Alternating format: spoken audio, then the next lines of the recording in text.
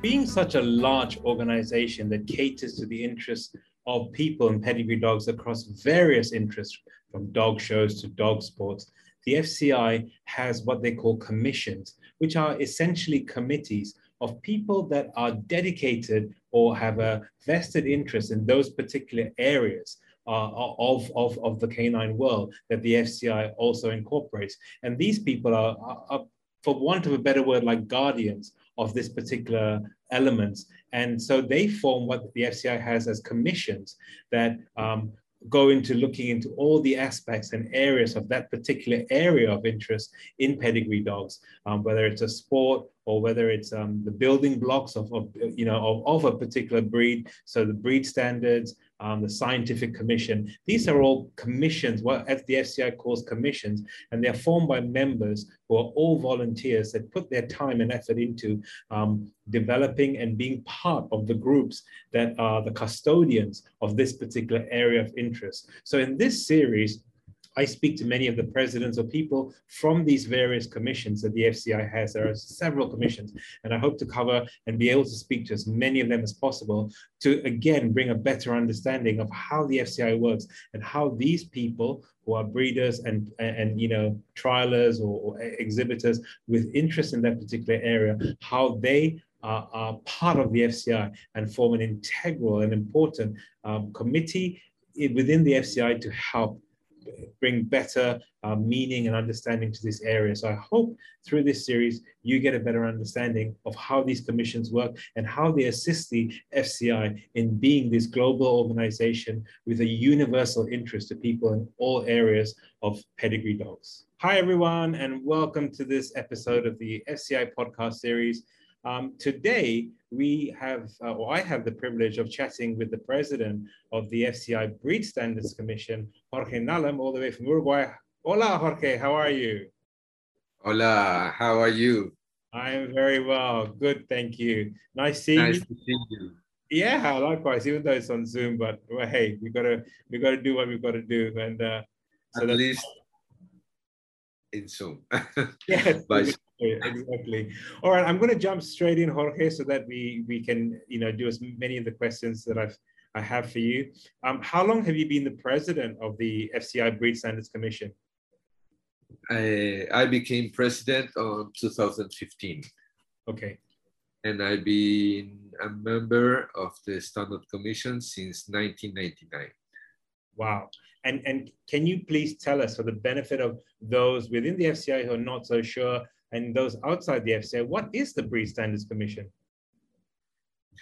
It is a commission that is elected in a General Assembly of FCI. So okay. Every country votes for the members.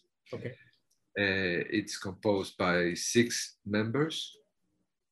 And as I told you, you should be presented by your country. And then voted in the General Assembly. And the ones who take more votes that are proposed stay into the commission. And then within the commission, it's elected the president. Okay. You stay in the commission for a term of 4 years. Okay. And then each 2 years in every General Assembly, you choose 3 of the members. We are 6. Okay, so 3 on, 3 off, sort of thing. Okay, yes. Right. And what do you guys do? What's the Breed Standards Commission? What is it about? What's the work? The Breed Standards Commission, it's all about the standards of the breeds that we recognize within the FCI. Okay. We have, I don't know exact number now, but near 400 breeds recognized. Okay. And we work in 4 languages that are the official languages of FCI. Right. So it's a lot of work to maintain all the breed standards updated and updated in the 4 languages. So tell me something, I'm going to stop you there for a minute. So does this commission come up with the breed standards? Do you create the breed standards for each breed of dog? No. Each breed standards belong to the country of origin.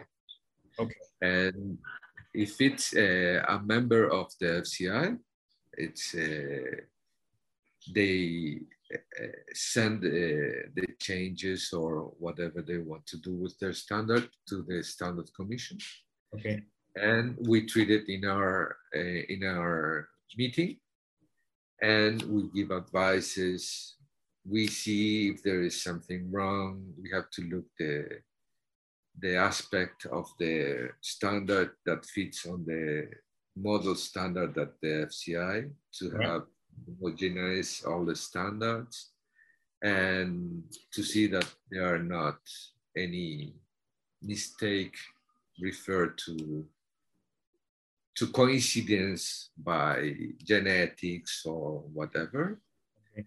Also, we advise the countries with things that matters in our world now, like health and all that, okay, in conjunction with the Scientific Commission. Okay. We, in normal times, now know, because of, we all know, that used to have our meetings once a year, usually in May, and we used one day for the Standard Commission, and also they use one day for Scientific Commission, and day after we had a meeting, a joint meeting between the both commissions. Okay, so there are some. Sorry, go ahead. Sorry. No, go ahead. No, there are some matters that had nothing to do with the Scientific Commission, but many times we also ask for their advice in the scientific sense of the wording or things that maybe we don't know and we need their help. Okay, so when a country wants to make a change to its breed standard, because they are the owners of that breed, they're the ones, the country of development, so to speak, when these changes have to be approved by your commission, or can they still go ahead without the approval from the Breed Standards Commission? These changes come to our commission, so we treat them and maybe give them some advices or try to make it better. Okay. Or then when we end with it, we send it back to the country of origin to see if they agree with what we say or what we change or whatever. And then when we have the agreement of the country of origin, is sent to the General Committee to be approved. Okay.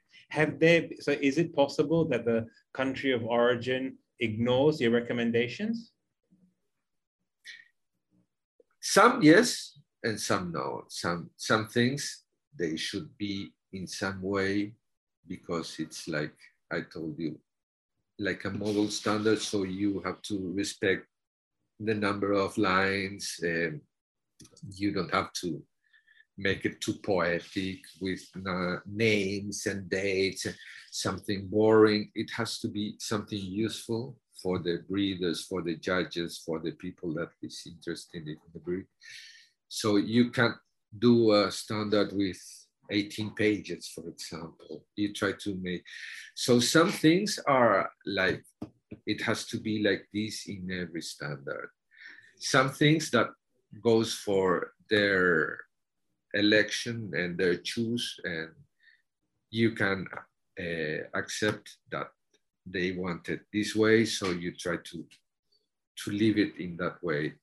And some things it's not possible because we have to take care with all that is happening in the world.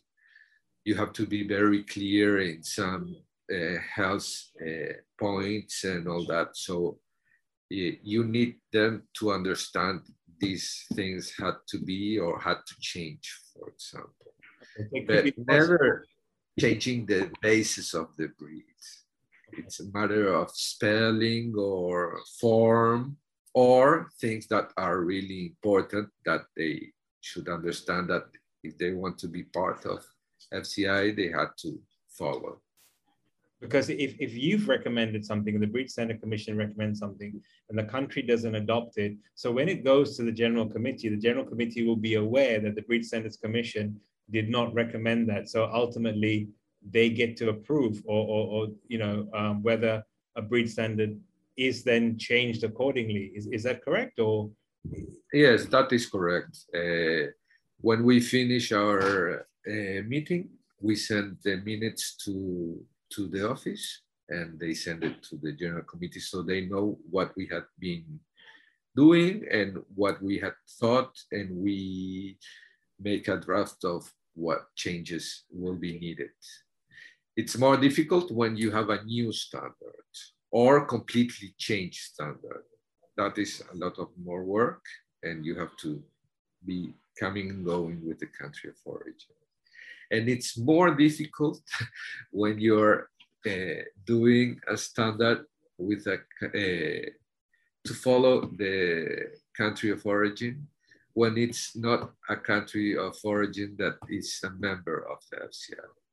okay, For example, for British standards or standards from UK, we receive every year a list of the changes, and we follow them. We try to be very respectful with the country of origin because we think it's the only way to do it right.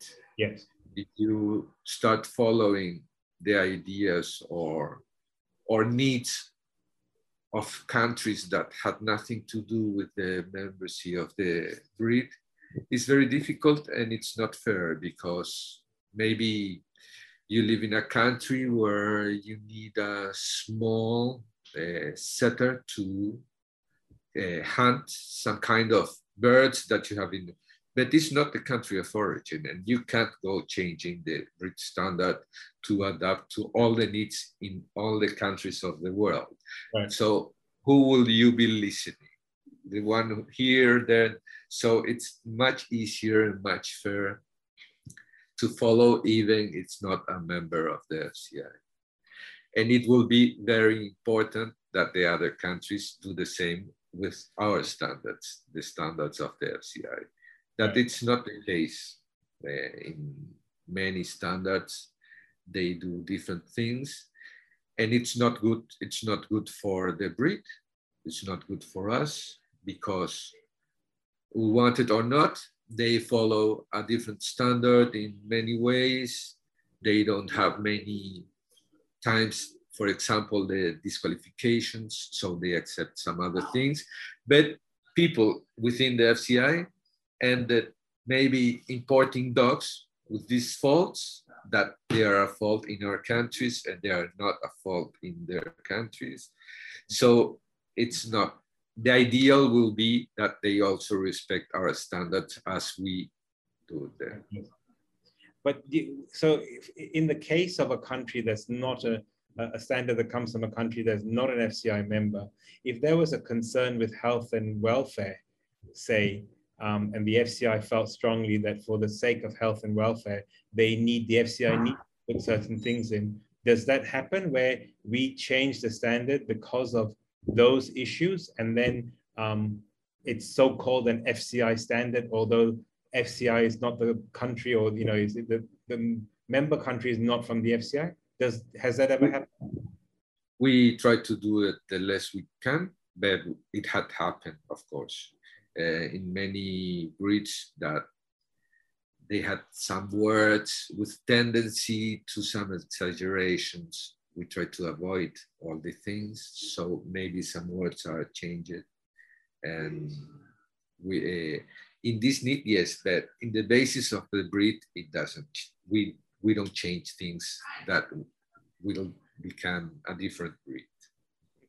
So in a sense, less flexibility to alter the breed standards for countries that are not members of the FCI, respecting to respect what that they have developed these breeds, but if it goes against anything that we feel does not follow along the lines of health and welfare, or those sort of, as you mentioned, exaggerations, then the FCI will alter the standard a bit. Yes, especially and mostly in these cases, because we don't have a way to don't do that. Okay. We have become in a world where words are very important to be a guide for the people, and also to be seen by other people who maybe don't understand so well. But in some other things, it's difficult. For example, we had find that many, not many, but some breeds, standards of UK or AKC, have things that maybe scientifically is not, I don't know if this is the good word, but it's not corresponding as it should. For example, in Staffies from UK and American Staffordshire from US, they ask for a black nose. Okay. Which is perfect, but they allow blue dogs, and no blue dog can have a black nose. Yes. So what do you do when you're judging? Or what do you do when you're breeding? And we tried to change it, and we wrote, and it was not accepted. So we still have decided to go and do it ourselves, because as I told you, we also always try to respect them. But sometimes it's not so easy. So I guess easier in a way to make recommendations to countries that are FCI members with regards to the standards, because we have a little bit more ownership. The FCI has a little bit more ownership of the standards, so to speak. Not always. Not always. There are many countries which are very easy, and you can have an open dialogue, and they understand very easy what they tell them. And some countries who are very, very difficult, even they are FCI, because they don't do it the national organization. It's done by the breed club. Okay. And usually in many of these countries, the breed clubs are very not open-minded. So it's not easy to have an open dialogue and try to make it better. And they think, who is these people who are trying to change our standard? And we have been here 50 years and it has always been this. And it's not that you're not trying to change the breed. You respect all the history, but if you see that something could be better, we would like to make it better. But it's not always easy. And how much feedback then, when in deciding these things, how much feedback do you guys get from breeders, from judges, or the breed clubs themselves in coming up with recommendations? How much of consultation is there with these people? Not much. The feedback I get from breeders or judges is not by being a member of the Standard Commission or being the president. Usually I get the feedback from them when I working as a judge. Okay. So they come to me and say, there is a mistake in the Spanish version of for example, we were taking exams 2 days ago. And one of the students came and showed me, and it was true. There's a lot of mistakes. We try to take it and make it better every time, but there is always something. Imagine almost 400 standards, many of them that hasn't been revised for a long time, okay, and in 4 languages. It's not easy. So it's very good to hear the people. They all is the best, because you have 1 million eyes to tell you where is wrong. So, and after I find something wrong, or I'm told by somebody about something wrong, the work with FCI office is usually very easy. Okay. Me. Okay. And I guess then my next question is, most of your members of your committee are all breeders, and therefore that's the interest in them to understand these breed standards better, in application, to make it practical rather than... You always, as I told you, depend on who is presented for the Standard Commission, because maybe you have 4, or maybe you have 15 people presented. Okay. So they read the CV of each one in this, and some are known, some are not very well known. Okay. Sometimes you have options, sometimes you don't have so many options, and you have to. But at the moment, all the members in my commission are breeders, except for one. Okay. That is Claude Guintard from France, and he is more scientific than breeder. And when he first entered, you think maybe it won't be ideal because maybe he doesn't understand, because there are different points of view. Maybe he was better for the scientific commission, but he has been wonderful, really wonderful. And he has understand perfect the way of working, and he's hard worker. So I'm very happy with all the members that are at the moment, that are the president of the DDH, Great. Peter Rui Oliveira from Portugal, Okay. Ferdinando Schnaghi from Italy, Right. Pedro from Romania, Excellent. Claude Guintard from France, and me. And we, Right. I think, work very good together. We understand very, very good, and we know that is most important, the health of the dogs, but we are very much defending the type of the breeds. We don't want a generic dog that is very healthy and run like crazy and has the same proportions of muscle, and this is good for some breeds.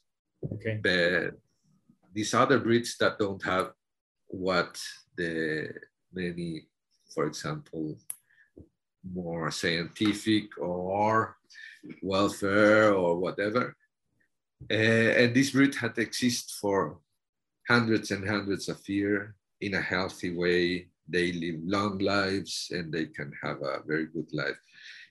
You have to be conscious, and you have to think a lot of the welfare of your dogs. It's the main thing. Yes. But it can exist in the breeds as they have been for a long time. If you think and see pictures of these breeds that have been so punished, and you see, for example, in heads, in proportions, in muscles, in skulls, that they don't have changed that much. They have changed a lot more in structure, in body, in angulations, in proportions, for better than for worse. Of course, you have people who like shorter and shorter and shorter, but this is not good, and this is what we try to avoid, and we try to the people to understand, and that this kind of fashion is not fashion nice, it's bad, and will conduct to maybe put in risk some breeds. But yes, to keep the original type of the breed. Brilliant. And you mentioned the word fashion, and I want to just jump on that for a little bit. We see all sorts of fashions and designer dogs these days that are developed overnight, and people are just breeding, different breeds together. I know that the FCI, one of the jobs of your Breed Standard Commission is actually in the recognition of new breeds. Can you tell us some of the importance that the FCI places with regards to recognition of new breeds, that it's not just, what are the aspects that are considered? And then maybe the next part, you can tell us how a country goes about, or how your commission goes about approving a new breed. Because I think we and all within the FCI had to be serious in what we do. Absolutely. When you have to accept a new breed, you can't go following the fashion, as you said, or the needs or accidents that some people can have.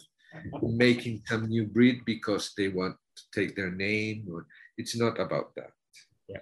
There are a lot of new breeds that we are accepting, mostly the last times, from from countries who were not still accepted by FCI. Okay. And usually they are very old breeds. Right.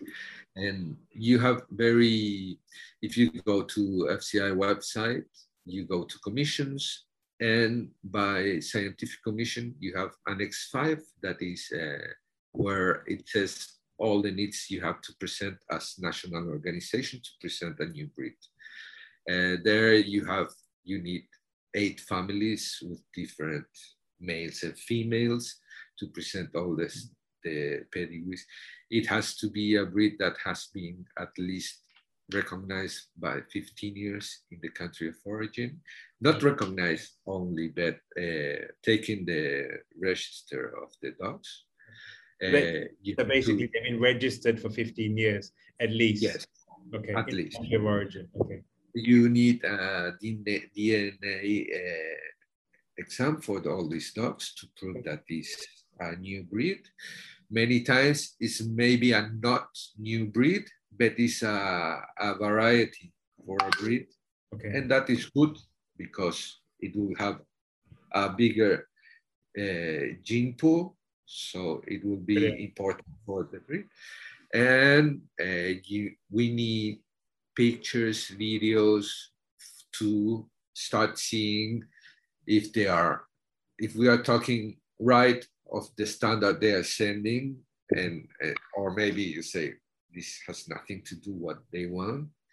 And then to follow the process, you need to be revised at the place with at least 60, 70 dogs to see what they want. It's an inspection of at least 60, 70 dogs. An inspection inside of a member of the standard and a member of the scientific commission.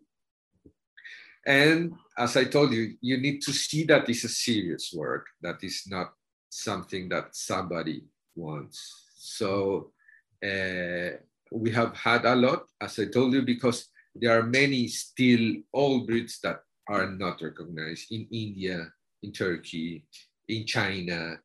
These are very old countries with a lot of sinologic tradition, but they were not members, so there is a job that is to be done. Okay. So they're not new breeds per se, meaning they were not developed yesterday or last year. They're breeds that have existed for a fair amount of time, but maybe because these countries were not FCI members, or the countries were not, these breeds were not registered with the FCI by these countries. So they've actually existed for a large amount of time before. Sometimes years. And on the whole, have these breeds had written breed standards before this when they present? Or do you write from scratch? Are breed standards written from scratch by your commission, based on photographs, videos, inspections? You had some that was written, but usually you have to do a standard complete to follow the needs of the standards of the FCI. And then you have some new breeds that were created that maybe at first is difficult to accept. It happened with the Continental Bulldog, for example. Okay. This was a breed that was presented, and they have more or less the papers and all, but we thought they were not ready, so they went back, do their job, make it better, listen to what you have to say then. When they see you and you're doing an honest and serious job, they understand. They know that you're not being mean or whatever. And they had done an excellent job, and now it's going to be accepted as a new breed. And when you say make changes, you're talking of changes to the breed standard, obviously not to the breed, because the breed's already pretty much set in certain ways. Yes, yes, the breed was very, it's a matter of a lot of things to think about. You have to think about what is existing already, that is maybe developed also already in many countries, and numbers are important because these give a health background to the breed that it will help. So there's a lot of things to think about it, and to propose to the General Committee. And in this case, otherwise than after all our work is done, after all the scientific commission work is done, goes to General Committee and then goes to General Assembly also. So it takes a long process. Okay. And to be accepted at first at provisional basis. For how long? Then it has to prove in 10 years that is stable and had improved and grow to go to final recognition. Okay, so when they first get the approval, it is not a full approval. That means it's still an approval that is on a provisional basis for 10 years. And that's after they've complied with providing a breed standard that you're happy with, an inspection of 60 to 70 dogs, see that there's homogeneous, or that they're uniform, that the breed looks the same, and they're, all those aspects. Then they have to do 10 years of after all is done, they are accepted in provisional way. So they enter as provisional breed in the nomenclature of FCI. Right. And then they can compete. They can get a CAC national level. They can't get CACIB. Okay. After 10 years, you can go for CACIB if it's fully recognized.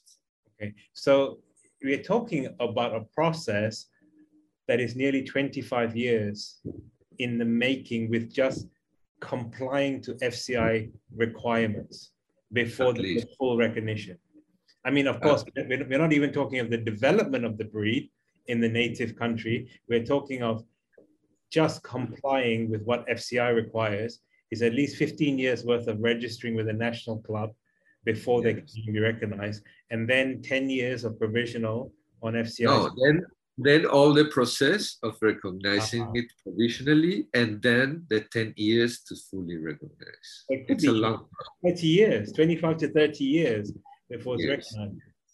Okay. It's generations of people working for that breed to be recognized. Wow. It's not easy. It has to be dedicated people. It can't be something that someone just decided they're going to do and say, okay, and then FCI says, oh, here, let's get another new breed. And we just... It has to be something serious. Okay. So Jorge, there's a lot of work, obviously, in that the countries have to put in and the breeders of that particular breed have to comply with before they can get recognition. It is a lot of work. It is a lot of work for the country who's doing this. It's not easy because there are many things that you have to fulfill a full questionnaire about health, temperament, a lot of things, studies, X-ray, heart, many things to get to this point to start the process. So there could be a case where a breed is not approved because they don't comply with the health part, or they fail to meet the requirements on moderation that is required, or these require. Has there been cases? I mean, without naming the breeds, or is it just? There has been cases, and there's no problem naming. For example, with the Russian toy. When it was presented, was not accepted, even though there were great numbers, but it was not accepted by our commission. Okay. Because for what we got, they didn't have a defined type. It was coming from different breeds, and you could see some were like papillons, some were like pinchers, and some were like other breeds. So it was not recognized at first. Then they had continued with the work, and finally it was recognized as a breed. It takes a long process, and we try But to be. if there isn't that uniformity, there's a potential case that you tell the breeder or the country that's attempting to recognize to go back, and they have to work at making the dogs look more uniform. They have to, be type-wise very similar, that they cannot Yes. be a variation in type. It is not good, because you judge all over the world, and you are that in many breeds there are different types. So this is something existent. It is something you have to know. It is like this. It is something that is within these breeds. So you can't go punishing every dog when you find, if you come to South America and you have a little more American, or you go to FCI and you see Siberians that are not like America wants them. So you have to have some,